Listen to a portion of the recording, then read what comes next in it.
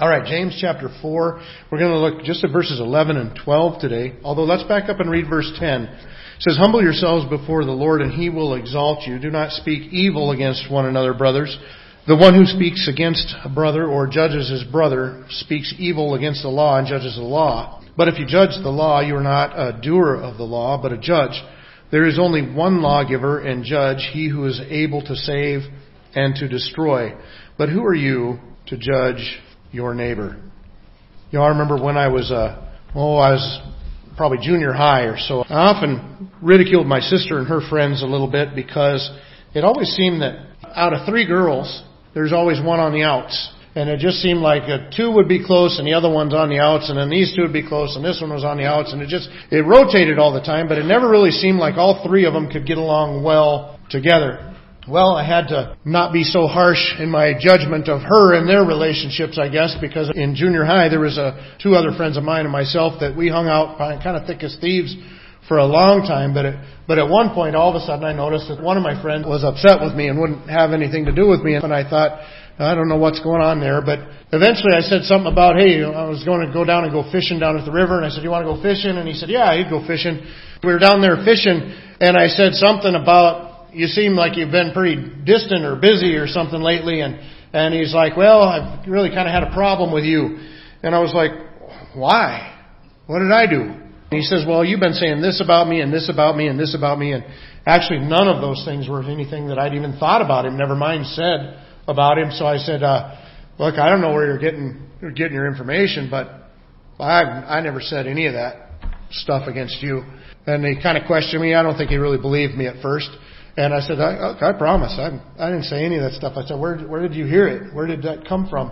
And here this other one of the 3 friends was telling him that I was saying a bunch of stuff about him. And I said, I didn't do it. I said, but that gets me thinking. Let me ask you this. Did you say this about me? And I listed about 3 different things. And he's like, "No, I never said that about you." I said, "Oh, well, that's different." I said, "That's kind of curious because that same friend told me that this is what you've been saying about me." And he's like, "Oh, really?" And then he was all mad and wanted to go do something to the other friend. I'm like, "No, let's not do that." But, we learned from it and just learned that you took some things as a grain of salt. And obviously it damaged some friendships a little bit. In fact, I don't know that any of the 3 friendships ever became again what they were earlier. But all because of this kind of backbiting talk. And, well, slander like that backbiting, never works out well. All it does is damage and destroy relationships. And the Bible recognizes that. Sometimes the Bible's acknowledgement or warning about this kind of flies under the radar because it's listed with some other sins that we consider to be pretty gross sins.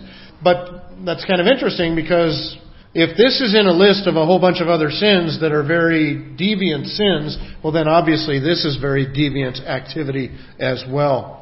Well, the Old Testament has a lot to say about slander. Just to point out a couple, in Psalm chapter 15, verses 1 through 3, it says, "O Lord, who shall sojourn in your tent? Who shall dwell on your holy hill? He who walks blamelessly and does what is right and speaks truth in his heart, who does not slander with his tongue and does no evil to his neighbor, nor takes up a reproach against his friend." In Proverbs chapter 20 and verse 19, it says, "Whoever goes about slandering reveals secrets. Therefore do not associate with a simple babbler." The New Testament also, Jesus is questioned by the Pharisees, the religious leaders of his day, as to why they would eat food without the ceremonial washings that the religious leaders had looked on with such importance. And Jesus would tell them it's not what goes in the mouth that defiles a person, what comes out of the mouth. He says, what comes out of the mouth proceeds from the heart, and this defiles a person. For out of the heart come evil thoughts, murder, adultery, sexual immorality, theft, false witness, slander. These are what defile a person, but to eat what is with unwashed hands does not defile anyone. In Ephesians chapter 4 and verse 31, and this is in the midst of, or the context of, saying, look, in Christ, when you put your faith in Christ, you're a new creation. It's exactly what we're picturing in the baptism today, as Chloe goes under the water and then comes back up out of the water. It pictures Christ going into the grave and then rising again from the dead on our behalf. But it also pictures her union with Him. And so that she is being dead to self and dead to sin and having this new life in Christ. And so it pictures that experience that she's already experiencing of walking in that new life. Well, in Ephesians chapter 4, he's telling us we need to put off the old man. Pictures it like garments, right? Like clothing. And he says you still have some of the old entrapments on you, but you're a new person in Christ. So you need to take off the old man, the old behaviors, the old attitudes, the old mindsets that you had before you came to Christ. In place of that, you need to put on Christ. You need to put on that new man. And so he does things like he says, don't steal, but work hard so that you can have to give to other people. Don't speak falsehoods anymore, but speak the truth in love. And in the midst of that passage, he says in verse 31, let all bitterness and wrath and anger and clamor and slander be put away from you, along with all malice. Slandering other people, trying to tear down their relationship, trying to lower them a peg. He says that has no place in our life. That's part of the old man, the corrupt nature that we had before we took on Christ. It needs to be gotten rid of. Peter also would talk about it in chapter 2, in the first two verses of his first epistle. He says, so put away all malice and all deceit and hypocrisy and envy and all slander. Like newborn infants, long for the pure spiritual milk, that by it you may grow up into salvation. He says, let's put away the slander and rather delve into the milk of the Word of God and let it grow us up, let it mature us in our faith. Slander does nothing but destroy and to tear down. Well, what is the basis for this? The basis for this idea of not slandering is actually what was covered in the passage last week, dealing with humility. It's the ability to have humility before others. He had told them before about the strifes and the struggles that they're having in their relationships among the church. And he concludes with this idea of humility. To humble ourselves before God, resist the devil, he'll flee. What he's really urging us to do is to be humble before one another. To humble ourselves before God, and then that, of course, rubs off on our relationships with other people.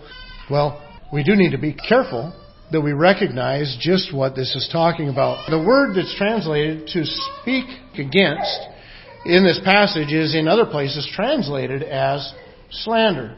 What people get confused about when it comes to passages like this sometimes is they get confused and think that it means more than what it's saying. What does it mean to judge, as he lists that in the passage? What does it mean to speak against? Because sometimes what you find in your Christian life is that sometimes if you reach out in a kind and compassionate way to try to correct somebody in the way that they're going, say you have a close friend or somebody in the church that is headed a direction that they should not be going, and you reach out and say, you know what, I think you're going the wrong direction here, and you share some Bible verses with them and say, look what God says about this, look what God says about that, and you share that with them, sometimes you will get ridiculed in doing that you're judging. You're judging that person. Well, there is a sense that that's true, that you are bringing some judgment into place. But the thing is that people often don't recognize is the Bible actually does call us to make judgments. In fact, even probably one of the most quoted passages in Scripture where Jesus says, judge not, lest you be judged. He then, shortly afterwards, tells them not to cast their pearls before swine, which actually calls them to make a judgment. But actually, if you look biblically at the issue, and the reason we need to do it today is so that we understand exactly what he's talking about here. What he's talking about here is not about trying to gently correct somebody that is going down a wrong path. It is also not telling you not to make judgments about behaviors and what kind of behaviors are right and what kind of behaviors are wrong. In fact, you cannot live a life of Christian maturity without making judgments as to what kind of behaviors are right and what kind of behaviors are wrong. The Bible is full of telling you what kind of behaviors are right and what kind of behaviors are wrong. And so we need to judge righteous judgment. But actually the Bible, in another sense, calls us to make judgments. And even of one another. In Matthew chapter 18, verses 15 through 17, and in the greater passage, he says, if your brother sins against you, go and tell him his fault between you and him alone. And if he listens to you, you've gained your brother. And so you can see that in that instance, Jesus says, look, there are things that you need to keep one another held accountable. You need to step up and say, you know what, you're headed the wrong direction and I'm concerned for you. And that's a good judgment to make. In fact, Jesus would go on and have a whole process there. He'd say, if he doesn't hear you, then take another person with you. Take another person with you.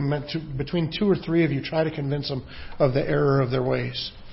And if they don't do it then bring them before the whole church to try to convince them. And if they don't convince them of that, then they need to be set outside the church, hopefully still of getting their attention and bringing them back to the right path. In 1 Corinthians, we recently studied that book, and we found in chapter 5 that there was somebody participating in a sin that was, they said, not even pagans do this. In other words, even people without Christ don't participate in this sin. And what did they call them to do? The Apostle Paul says, "For though absent in body, I am present in spirit, and as if present, I have already pronounced judgment on the one who did such a thing. When you are assembled in the name of the Lord Jesus, and my spirit is present with the power of our Lord Jesus, you are to deliver this man to Satan for the destruction of the flesh, so that his spirit may be saved in the day of the Lord." And so the Apostle Paul says, look, I'm not even there, and I'm telling you, I'm pronouncing judgment in this situation. And then he calls upon the church and commands them and says, you're not being obedient to the Lord, not just to Paul, but to the Lord, if you don't participate in that same judgment as well. He would go on to say, but now I am writing to you not to associate with anyone who bears the name of a brother if he is guilty of sexual immorality, or greed, or is an idolater, a reviler, a drunkard, or a swindler. Not even to eat with such a one, for what have I to do with judging outsiders? Is it not those inside the church you are to judge? God judges those outside. Purge the evil person from among you. And so the Apostle Paul would tell him, look, this person is participating in those things. God has given over to the church the judgment of the people within the church. And so he says you are to participate in this judgment, condemning those actions. And if this person refuses to repent, setting him outside the church. Now the encouraging thing is they did that, and if you read 2 Corinthians, he repented and he came back and was embraced with open arms. And so it accomplished exactly what God wanted it to. And like Galatians tells us, he says, brothers, if anyone is caught in any transgression, you who are spiritual should restore him in a spirit of gentleness. But keep watch on yourself, lest you too be tempted. Bear one another's burdens and so fulfill the law of Christ.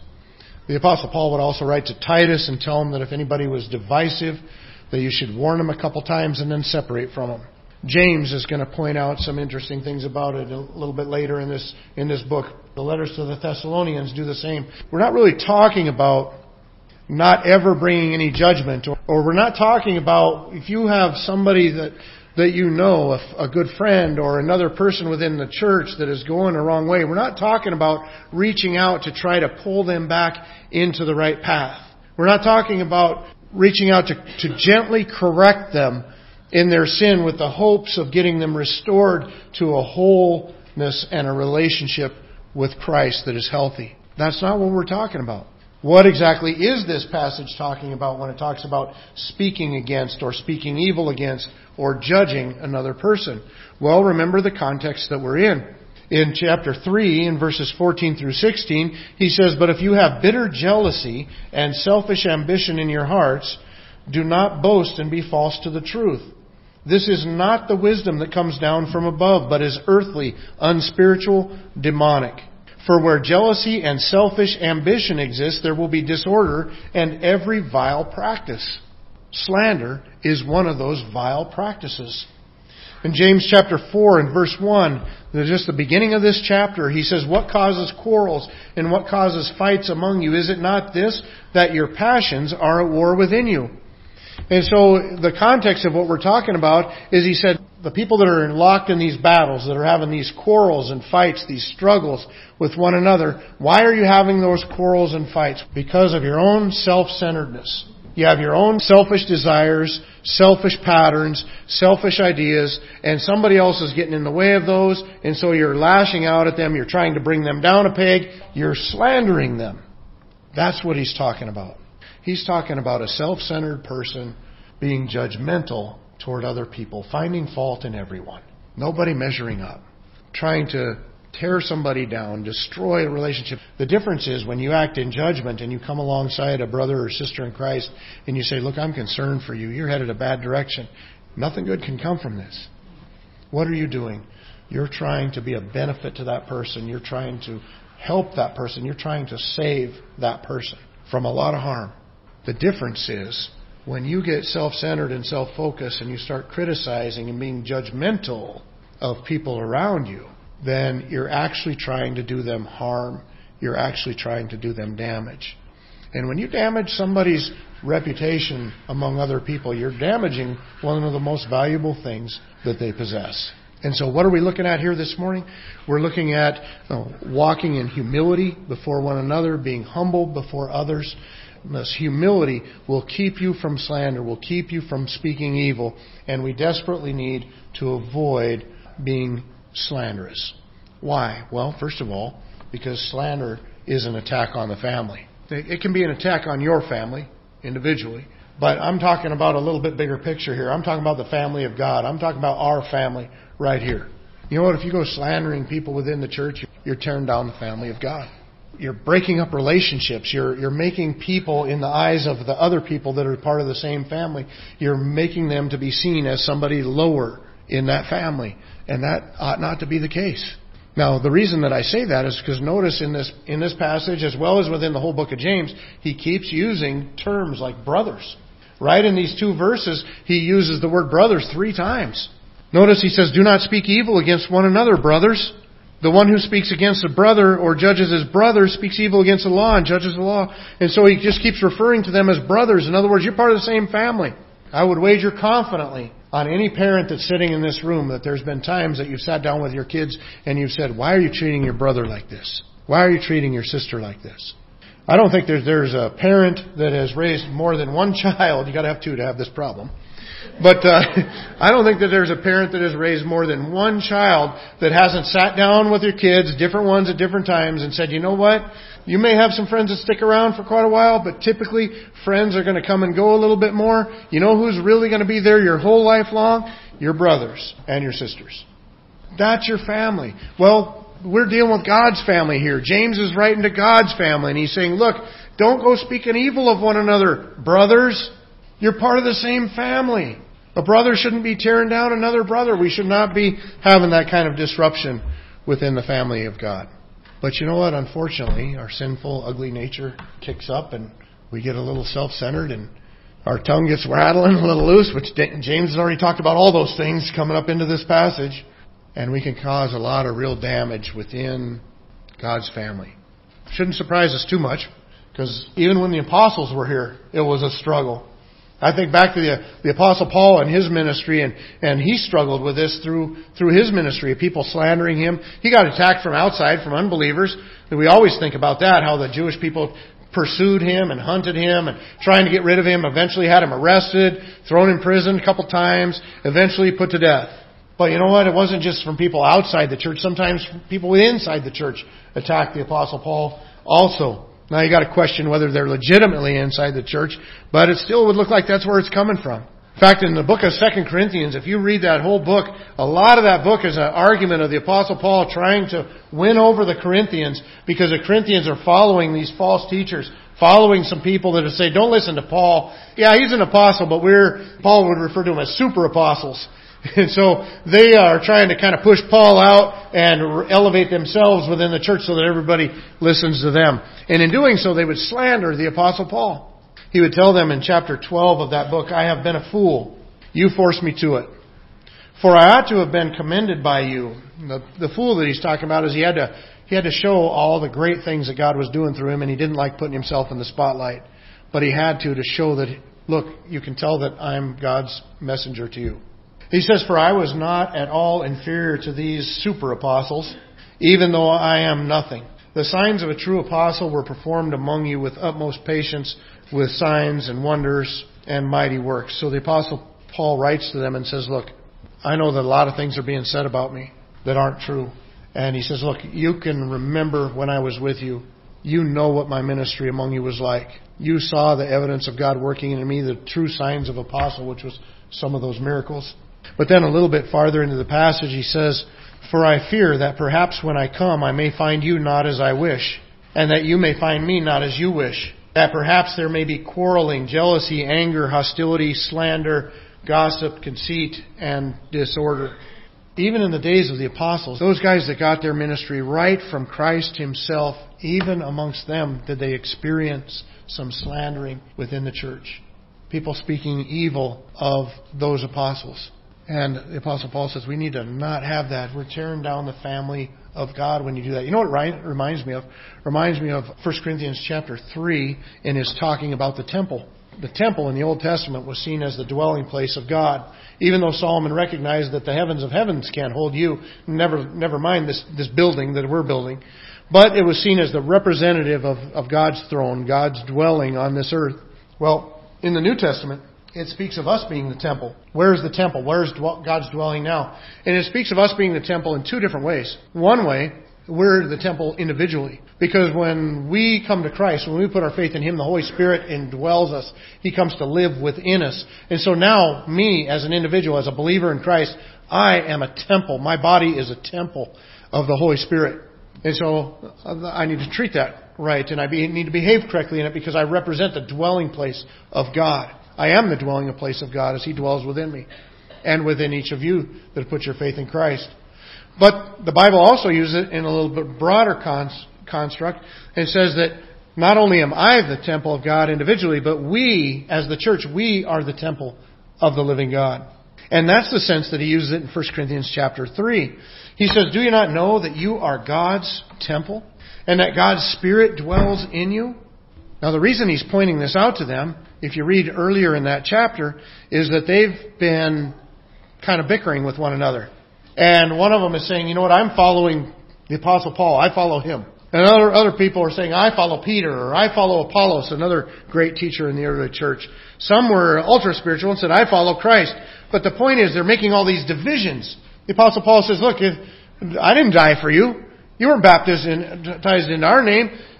We all are in Christ. Why are you guys doing this? Why are you making these divisions?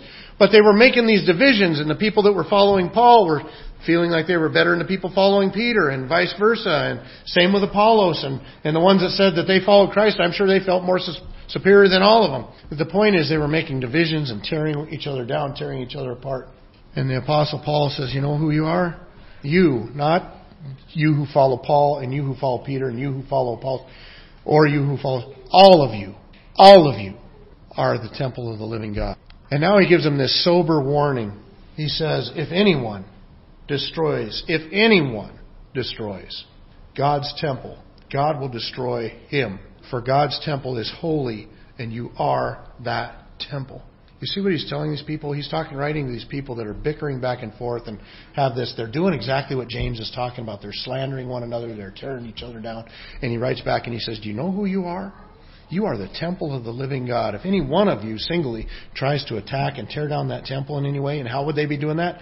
By slandering one another, by misrepresenting one another. He says, if you do that, you are destroying the temple of the living God, and God will not take that lightly. He will destroy you. And so he gives them that sober warning. You know what? God's family is not to be trifled with. Parents, you know what I'm talking about. Somebody says something against you, says something about you, well, we can deal with that, right? Say it against our kids. Not so much. That's got to be dealt with. That's the way it is. Same with God. God says, look, you slander one another. You're tearing apart my family. And God says, that won't be tolerated. And so slander is an attack on the family. Not only is slander an attack on the family, slander is an attack on the law. He brings up the law and he says, the one who speaks against a brother or judges a brother speaks evil against the law and judges the law. Now that could be partly because of how love is the fulfillment of the law. Leviticus chapter 19 verse 18 says, you shall not take vengeance or bear a grudge against the sons of your own people, but you shall love your neighbor as yourself. I am the Lord. If they set themselves up in that way, if they're slandering one another, constantly trying to tear one another down, he says, look, you're going against the law. The law is usually what you use to try to bring judgment against somebody. And they're missing the point of the law. Yes, the law does bring judgment. It corrects behaviors. It tells us what's right and what's wrong. And the law does bring judgment for when something happens that's wrong. But what is the purpose of the law? You know what? The purpose of the law is not actually the judgment itself. The purpose of the law is protection.